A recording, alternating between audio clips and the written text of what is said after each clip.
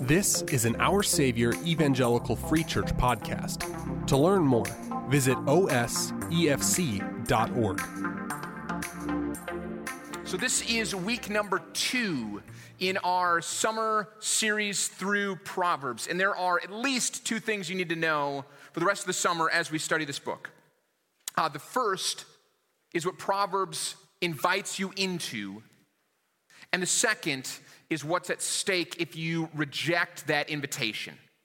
So both of these things, as you would expect at the beginning of a book, are well laid out in chapter 1.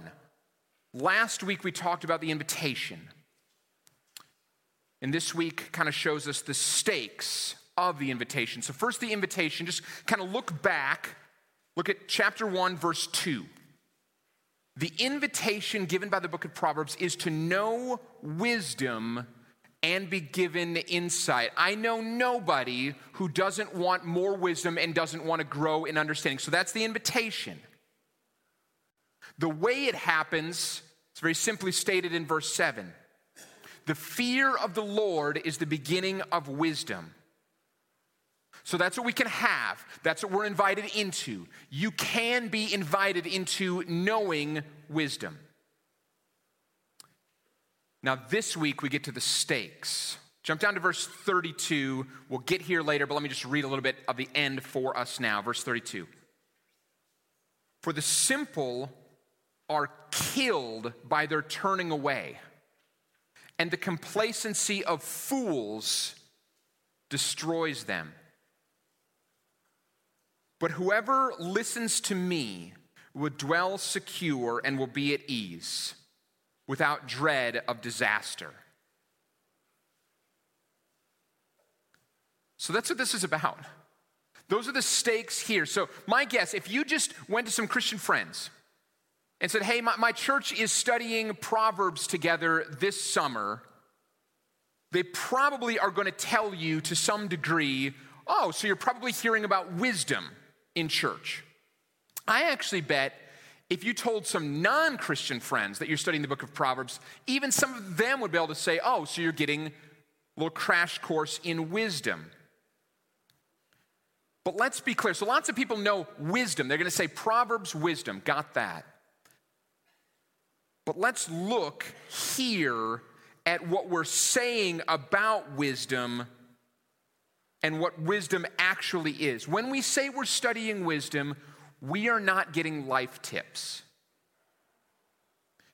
This is not some kind of a bonus like we're making a little upgrade to our lives. We have a life, and if we can live with a little wisdom, it'll be a little bit of an upgrade. Like we get the bonus package in life is the wisdom.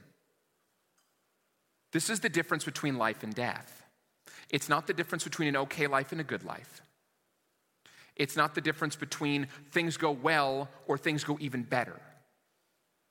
Wisdom is the difference between life and death. The complacency of fools destroys them. But whoever listens dwells secure. Those are the stakes. Not okay and better. Destruction or security. And here's why I start out like that. I want you to know what we're doing. I want you to know what's at stake. So here's what most people think that wisdom is and that wisdom does. They think when we start talking about wisdom, if they live wisely, and what they mean by that is if at the most crucial points in their lives they make the right decisions, they'll be more successful and therefore more happy. So you think, well, if you live wisely, you get a better life. And though people everybody recognizes that tragedy can befall anybody, there's just this common idea that if you live wisely, you have a pretty good shot at ending up with a pretty good life. So most people think that a good life is at what's at stake with wisdom. If I don't live wisely, I get kind of a rough life. If I live wisely, I get kind of a better one. And again, what Proverbs teaches us is there's so much more to it than that. So let me just ask you this question. Would you agree that if you failed to reach many of your dreams, your goals, you might, near the end of your life, look back on things and have some regret? Or you might be somewhat dissatisfied if you fail to achieve a lot of your dreams. Now, we're probably all going to see that there's some possibility of that. To some degree, you're going to say, I could see if I didn't reach my dreams, I might be dissatisfied. But here's a harder question. Let me just frame it like this. What if I asked you if it's still possible to achieve everything you set out to accomplish and you get everything you wanted? Is it still possible then to feel empty? The answer to that question is actually yes as well. So what we learn is our happiness, our sense of fulfillment, isn't necessarily based on what we do or what we achieve or accomplish. It must be something else. And according to this book of Proverbs, which is all about wisdom, everybody knows that, it teaches that what will define us isn't what we accomplish, isn't what we do, it's whether or not we live in the fear of the Lord. Another way of saying that is just simply whether or not Christ, Jesus Christ, is our aim, whether or not he is our prize, whether or not he's our all. So the second part of the book, Proverbs 1, says it like this. If you're out here thinking that adding a little wisdom to your life will make things probably go better for you here and there, that way of approaching wisdom actually leads to your destruction. Not just your harm, your destruction. What you need is true wisdom from God, and that's supremely found in Jesus Christ. So your need, my need, isn't just a pinch of wisdom here or there. It's not just a little boost. It's not just a little wisdom shot in the arm. It's to make Jesus everything to us. If you want to know fullness in life, it's to make Jesus everything. That's where we find safety. That's where we dwell secure. Proverbs 1 says, "There's when the storm of life comes," and it comes. That's how we find shelter in the storm, when Jesus Christ is everything to us. So Proverbs is not in your Bible to make sure you have a better version of life. It's in your Bible to make sure that you know what real life actually is. So the way this part of Proverbs that we're studying this morning frames it is there are two voices. They're not competing voices, because one actually doesn't hold a candle to the other, but it doesn't mean you can't listen to one or the other. It says fools often don't listen to the right voice, they just listen to the loudest one. Have you ever been in a group of people where it was clear that there was somebody who was wise and worth listening to, and there was a fool, but the fool did most of the talking? It wasn't actually that the wise person was afraid to talk or reluctant to talk. It's just that the fool kept talking to such a degree that nobody else could get a word in. We've all been part of that circle at a party, some kind of gathering. That's what we have a picture of here. Wisdom is personified as someone who does speak. Wisdom will speak up. Wisdom will try to get people to listen, but there's an awful lot of noise out there, and many people just won't listen. And so that's where the section starts. What I want to do is read a little bit, talk a little bit, read a little bit, talk a little bit. We're going to actually do that 3 times. And so that you can follow along, I just want to tell you, here's how I'm breaking this down. We're studying from verses 20 through 33, and I'm going to do it like this. Verses 20 and 21, I'm going to say wisdom is calling you. verses 22 to 31, we see that wisdom means business. In the verses 32 to 33, wisdom is where you find shelter in the storm. So wisdom is calling you, wisdom means business, and wisdom is where you find shelter in the storm. So first, the call of wisdom. Look at Proverbs 1, starting verse 20. Wisdom cries aloud in the street. In the markets, she raises her voice. At the head of the noisy street, she cries out. At the entrance of the city gates, she speaks. So this is the call of wisdom. Let's just stop there. The very first thing I want you to notice is where wisdom is calling from. Or another way to say that is just notice where wisdom goes. Wisdom is out in the street. She's in the market. She's at the city gate. Why is wisdom going there to call out to people? Because that's where people are. People are out and about, and so is wisdom. So the first thing we need to understand about wisdom is not something that's hidden. Wisdom is not something that's difficult to find. God is not telling us that wisdom is only in the church.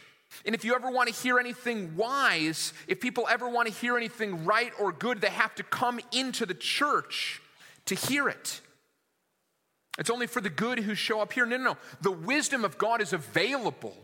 It's out there. It's freely given. Crying out it's not a whisper.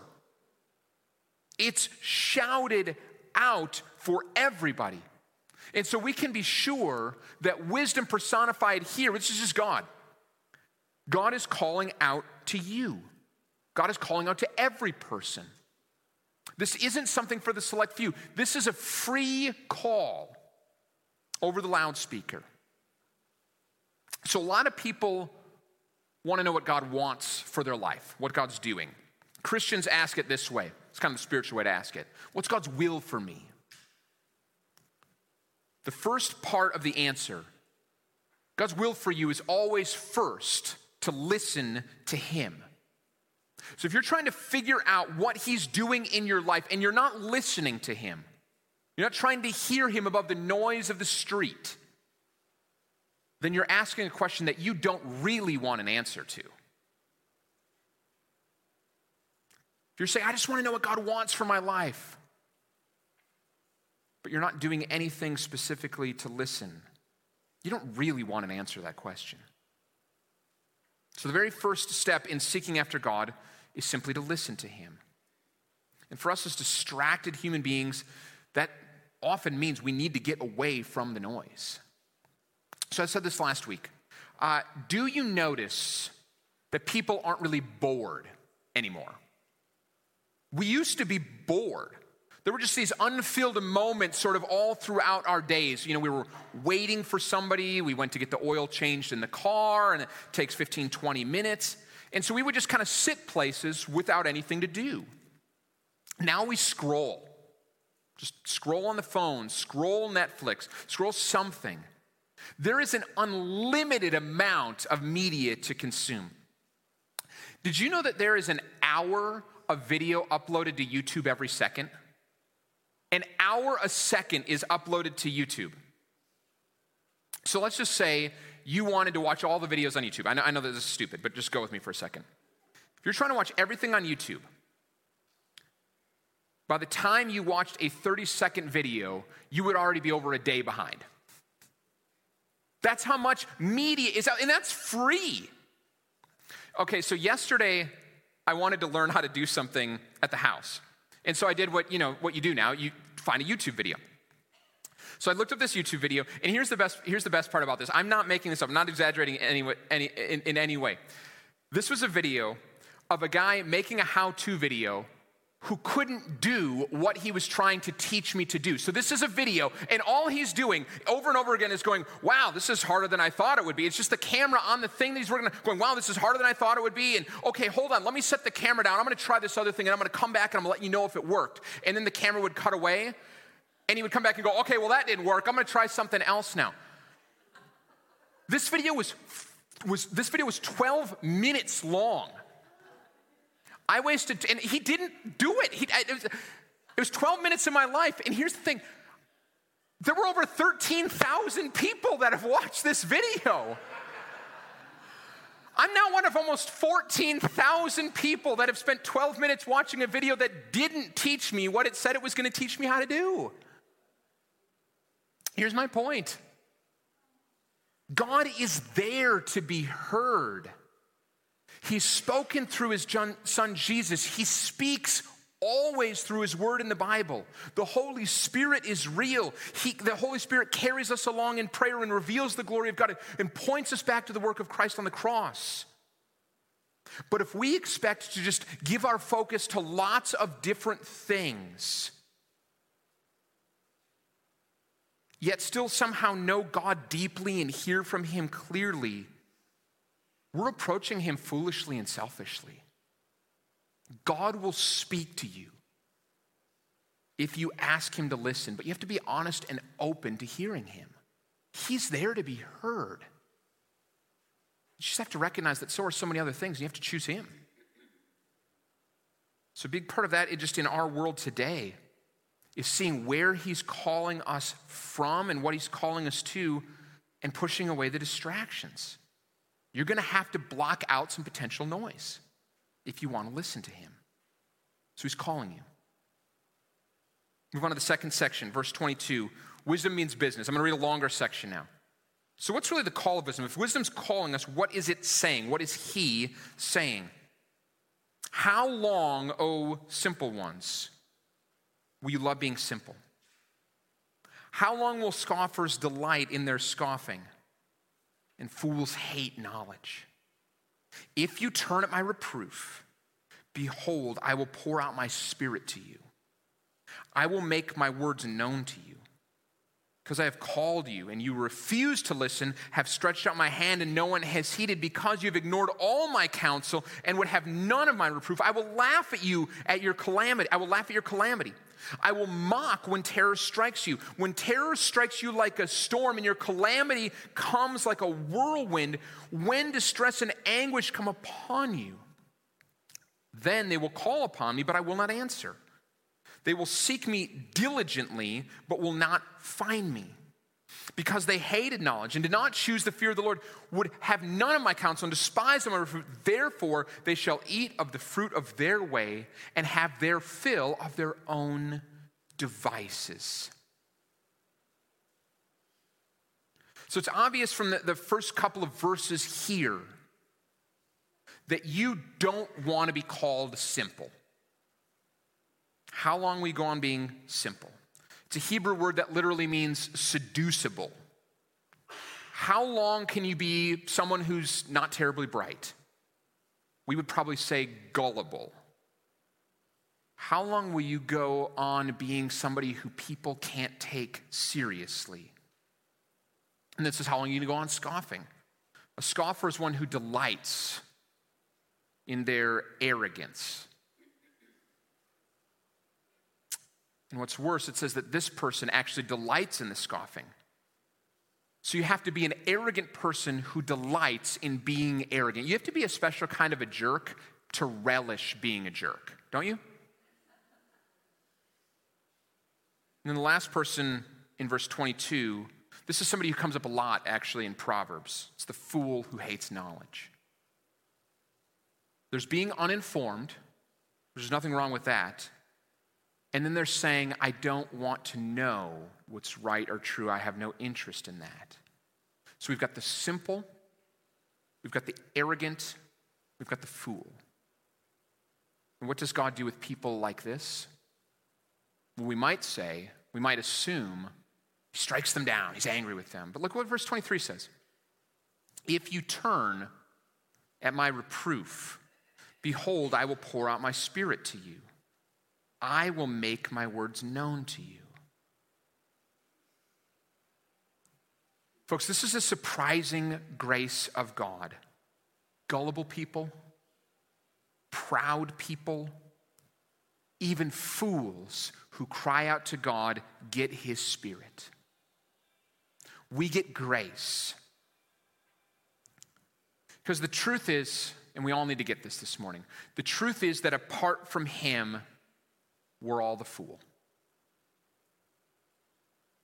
Apart from him were the simple. And to make himself known is what God does in us. Psalm 19:7 tells us that the law of the Lord is perfect. It revives the soul. The testimony of the Lord is sure, making wise the simple. So if you think you're wise on your own, you've bought into your own hype. But if you do what verse 23 says, which is to turn at the reproof of God, then he pours out his Spirit on you. So we're not going to figure out the way to God on our own. He has to show that to us. And that means that if you know God, if you're sitting here right now and saying, I do know God, you know him because in his kindness, he has revealed himself to you. That's not something you did. That's something he did. For anybody to know the things of God is a profound act of grace and a marvelous, miraculous work of the Holy Spirit. It's something that I'm awfully concerned about. Is an attitude from a lot of Christians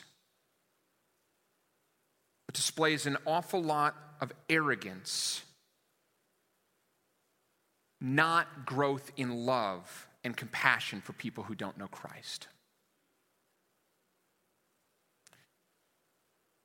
People seem to be growing in contempt for non-Christians, not love for them.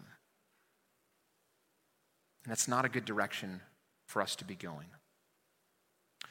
Church, God hasn't given us wisdom so that we would despise people who don't have it. He gives out wisdom freely to his people so that we would disciple people who don't have it. See the difference? Not despising, discipling, leading, teaching. And the only way we can actually do that is by starting at the place of admitting that not only did we once have much to learn, but folks, we still have a lot to learn.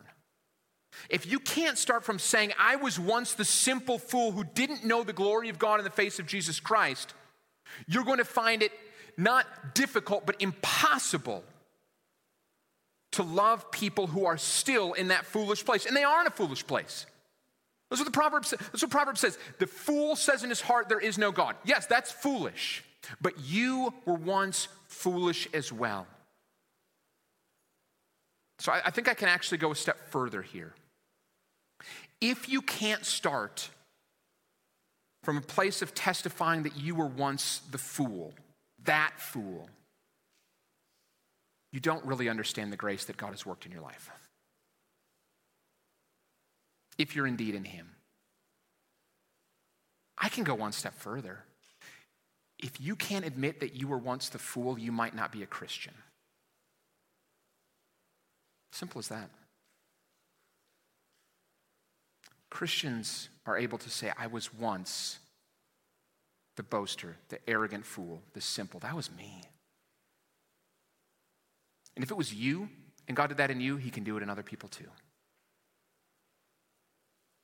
So now what Solomon actually does next is Solomon wrote these Proverbs. He takes this literary device of an exaggeration or a hyperbole, which is often used throughout the scriptures, and he says that is kind of personified onto wisdom of what God is going to do. And again, this is an exaggeration. He says when a person doesn't listen to God, what God does is he laughs at them. Even when disaster strikes, he will laugh. Now, he's using exaggeration and hyperbole to make a point.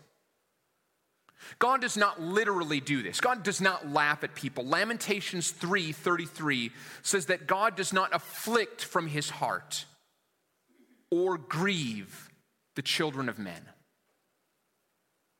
So this is a literary device being employed by the author. The picture that the Bible gives of God toward human suffering is really just the opposite. The suffering of people grieves God. This is why the life and the death of Jesus is so powerful. For Christians, God gave Christ to fully and finally suffer in our place. And for those who aren't yet Christians, the offer is wide open that anybody may come to Christ. And so the suffering that they deserve can be paid for by Jesus and they no longer have to suffer for the weight of their sin. Jesus died because we were arrogant fools. And so even when we remain arrogantly foolish, we no longer have to be punished for it. Instead, we just get to live to God with it.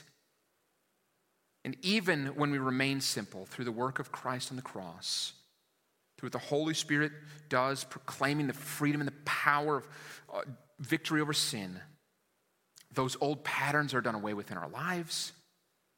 And that's how we become wise. We don't become wise of our own volition.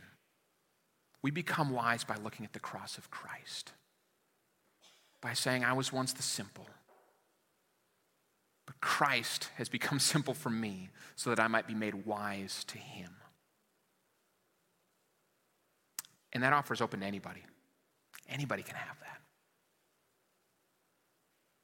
To be wise like Christ, to be redeemed by him, and then to be held in him, which is our last section. Wisdom is where we find shelter from the storm. So let me read these couple of verses. Starting at, I'm going to back up and I'm going to start at verse 27 again because it's really good. So it says there, when terror strikes like a whirlwind or calamity like a storm, and you try to cry out to God then, you're not going to find him there if you've ignored him and mocked him up until that point. That's what it's saying there. So this is not some petty jealousy from God where he's saying, you know what, if you don't give me what I want, I won't give you what you want. This is not a tit for tat. This is wisdom explained and applied.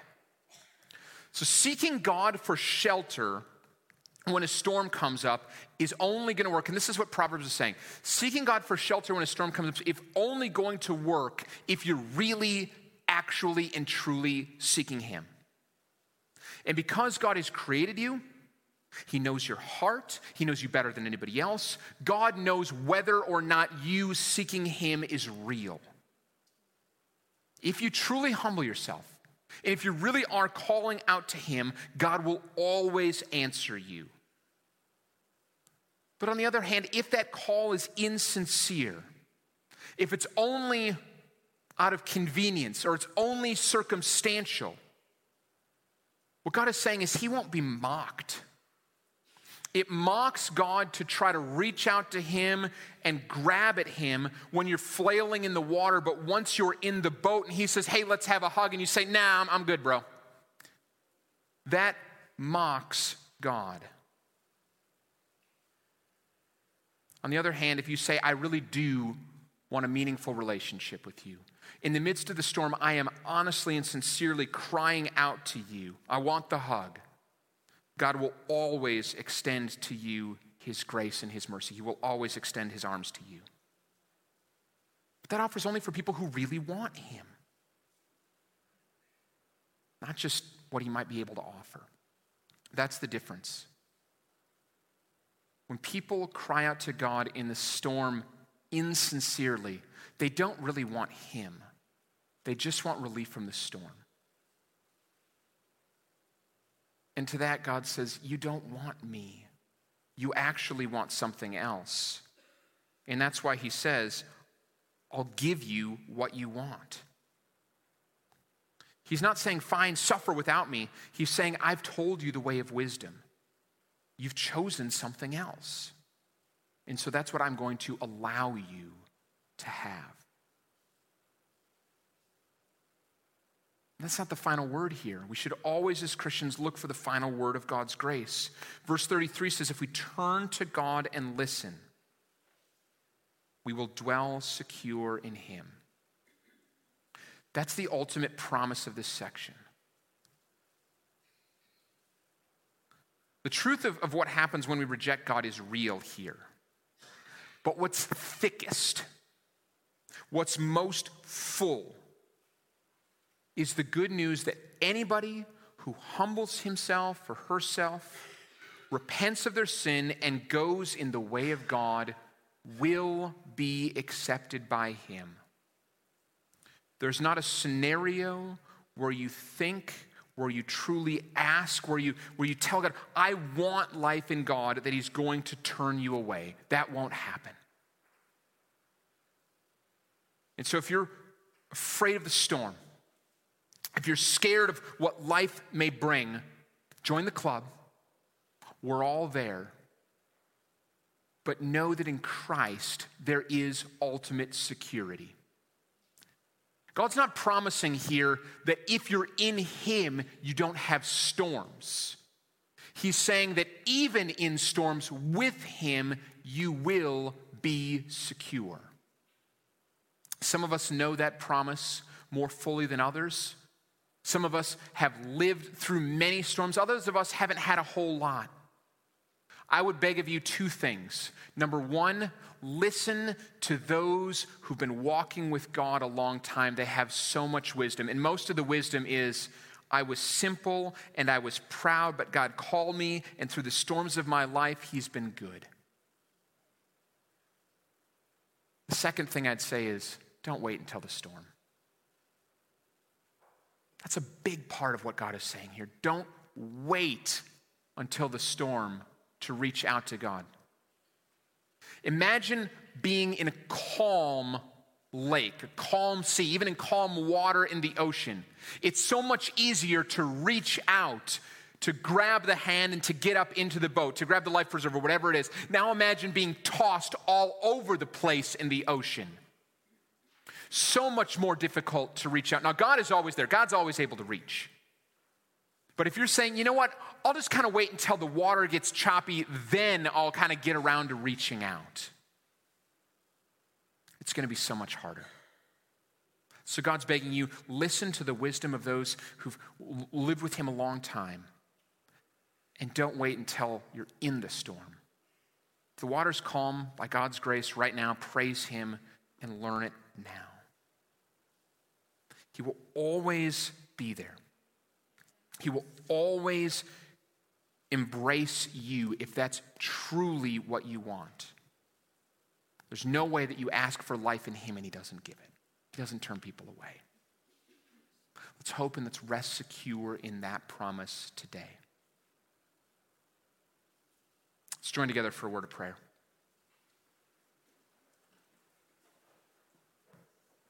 God, we thank You for the wisdom of these proverbs. May we learn through them how to truly live. I want to pray now for anybody in our midst who feels like right now is when they're in the storm.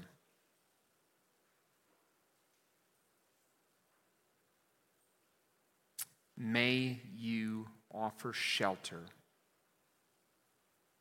And may they know that in You they can dwell secure. It doesn't even mean the storm dies down.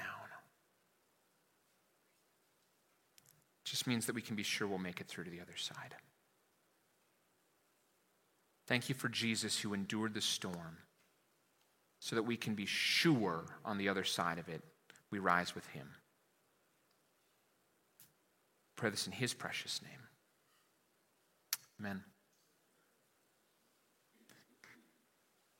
Well, this is our habit on the first Sunday of most months. We're going to celebrate communion or the Lord's Supper together. And let me just briefly tell you why we do this. While I'm explaining this, I'd invite our deacons who are going to serve to come forward and just sit in the front row for just a minute. We celebrate communion as a picture and a reminder of exactly what we've just spoken about, that in the storm of life, we can be sure that God has given us a steady anchor in Jesus Christ. When we take bread, we're reminded that Christ's body was broken for us, the simple, the fool. We're reminded that His blood was shed for us when we drink the cup of juice, the arrogant and the proud, thinking we could do life on our own. And so communion, folks, isn't for people who have it all together and are nice and right with God. Communion is precisely the opposite of that. It's for people who say, I don't on my own have it all together, and through Christ I want to be made right with God, and so I take communion as an act of faith and obedience and as a picture of God's work in my life, admitting all that we've just been talking about, that I have repented of my sin. and I'm fully trusting in him for salvation. That's why we take communion. So many Christians think, well, I need to kind of get right with God and then take communion. It's the other way around. Communion is a picture that God has made you right with him through Jesus Christ. But because of that very truth, it also needs to be said that communion is an act of worship and obedience and a celebration for Christians. So if you're here and you're not a Christian, welcome in. Please be among us, but I would encourage you not to take these elements as their past. There'll be a few minutes while they're going around. I would encourage you to pray and ask God to reveal himself to you. Call out to him now. I'd also remind you that we're going to hold on to these things. We'll take them together at the same time. There's 2 cups in here. One's right on top of the other. You make sure you grab both the set of cups when it goes around, and then we'll pray once more, and we'll take these things together. So let's pray now. Ask God to bless this, and then we'll pass out these elements. God, may this for us be a nourishing reminder that Christ gave all so that he could be everything to us. This is for people who know that we need him. Amen. Our Savior is a congregation located in Wheeling, Illinois. Our vision can be summed up in 4 words: building community, bringing Christ. To learn more about this vision and our hope for our neighborhood, visit us online at osefc.org.